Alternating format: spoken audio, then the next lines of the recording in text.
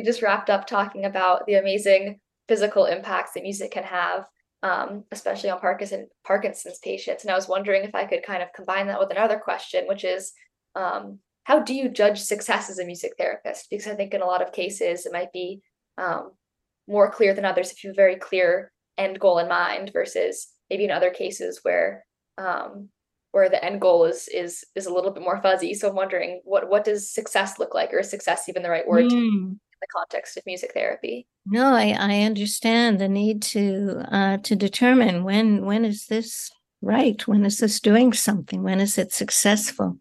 And I my pat answer is that it's up to the individual.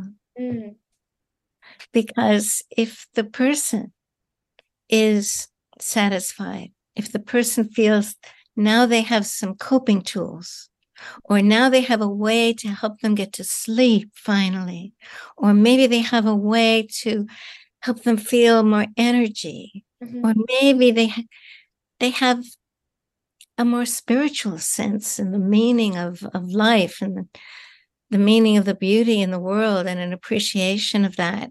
Um, that's their goal, that's their success. And it's up to them to mhm, determine how successful I am as a music therapist with mhm, them. mm. Definitely, that is, it is powerful, and I think it speaks back to the importance of the individual experience rather than grouping people together. It's all individual, and I it sounds like one the work you do with one patient is going to be almost completely different from the work you do with another patient. It's all unique. That's Yeah. right. Wow. So I'm also wondering, aside from healthcare centers, because we've talked a lot about kind of like patient care in particular, um, Uh-huh. what other settings do you think music therapy would be beneficial in, or maybe is already being applied to beyond hospitals? Like I'm thinking how helpful it would be to have music therapy in the context of schools, like elementary schools or preschools even, or even in the workplace. And I'm sure there Yes. are a bunch of other places where it would be so helpful. So has that been implemented? And if not, what does the future of music therapy look like for where it is today? Ah, yes. Well, you're absolutely right in identifying children.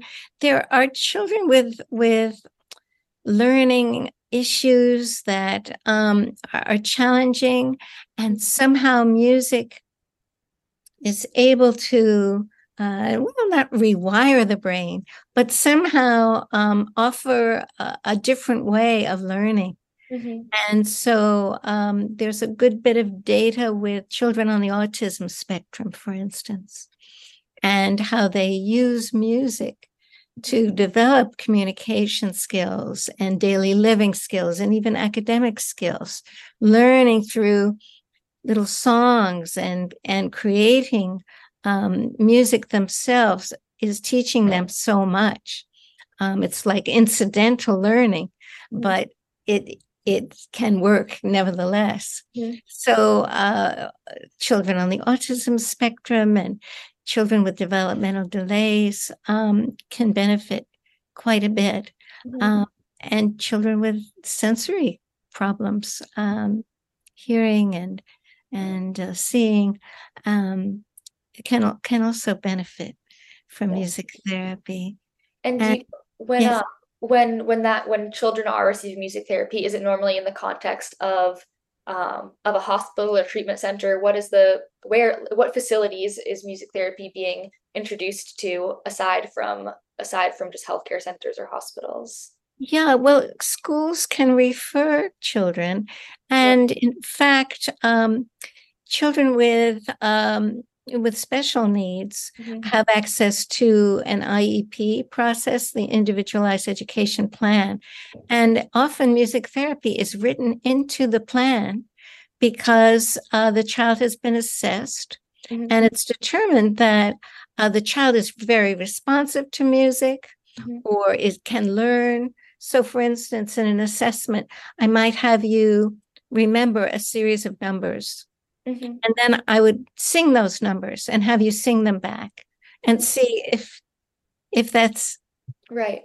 either an advantage or a disadvantage to having the child recall those numbers. So there is evidence that can determine whether music therapy should be part of a child's plan.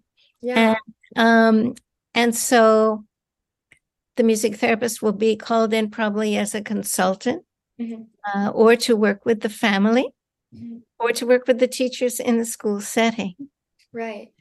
That is really interesting, and I think I'm also thinking about how powerful music therapy would be for children who are nonverbal, or children who are not even yet at the talking stage. Because like we were talking about earlier, music is such a powerful nonverbal therapy, as opposed to other therapies that would involve tasks that a lot of people wouldn't be able to carry out. Exactly. And those things are using a different part of the brain and sort of circumvent issues. In fact, with brain injury, music can affect a certain part of the brain that is still intact. And that's part of what's going on with people who respond to music so actively, so responsively, who are not responsive to the rest of the environment and the rest of the world around them. Right. I think while we're on the topic of kind of the universally healing power of music, I am also curious to hear more about the work you've done in other countries, because I know through the course that I took with you, it was so interesting to learn about all of the non-Western practices, and you did interviews or talk, you inserted little video segments of things you'd learned in other countries, or songs you still hold with you from your travels. And so wondering, does music therapy look different or play a different role in other countries? And also, what have you taught in the other countries you've gone to, and what have you learned from the countries that you visited? Well, this is a large question because the world is a large place. It is. And each culture brings a different approach to things. So indeed, it's really a very different view of music in different countries. So many countries outside of the US have music as part of their day. There are dances in the park every day. There's morning singing in the common ground, in a country where there's a little community, a town gathering place, and music is used in welcoming people, and it's just more a part of society. In the West, we're taught to be audience members and to be performers. Right. And there isn't as much community music going on. And so it's so much a part of so many cultures that people don't really understand music therapy. Do we need therapy? Therapy is also seen very differently in different cultures. And so many places don't use the word music therapy, but they are definitely using music as an intervention to meet some therapeutic goals and objectives. When you've gone to these other countries, what aspects of their music culture have you taken back and applied to your own life? Because I'm sure it's been so impactful to learn about all of the different traditions around the world, as well as the way that music is used in much more of a communal way. Well, it really is. I again have been gifted many different musical instruments from different places, and I cherish them. I have to be very careful I'm not appropriating them in my work, because I love instruments like the Native American flute. And this is a music that is so much a part of Native American ways of living and sacred ceremonies and rituals. And so when I use this, I am really trying to infuse my intention with the purpose of the instrument, why this instrument was crafted and how this instrument was crafted with natural wood and with the craftsmanship of an indigenous person. And and the totem that Mhm. comes with the Native American flute is very precious and very sacred. Mhm. And so I have concerns that Right. I'm appropriating these things, Mhm. but I hope that because my intention is for a healing process and to help people through, and that I pay homage to the creator of the flute and the person who sold it to me, who taught me Right. to play. That's real. That makes a lot of sense. It's again, it always surprises me how many considerations there are that you don't even think about when you're first, to someone who knows very little about music therapy compared to you. It is really interesting how much knowledge and how much you have to be cautious of that you don't realize beforehand. I have another question about the Berklee online class that I was so fortunate to be a part of. Uh, Mm.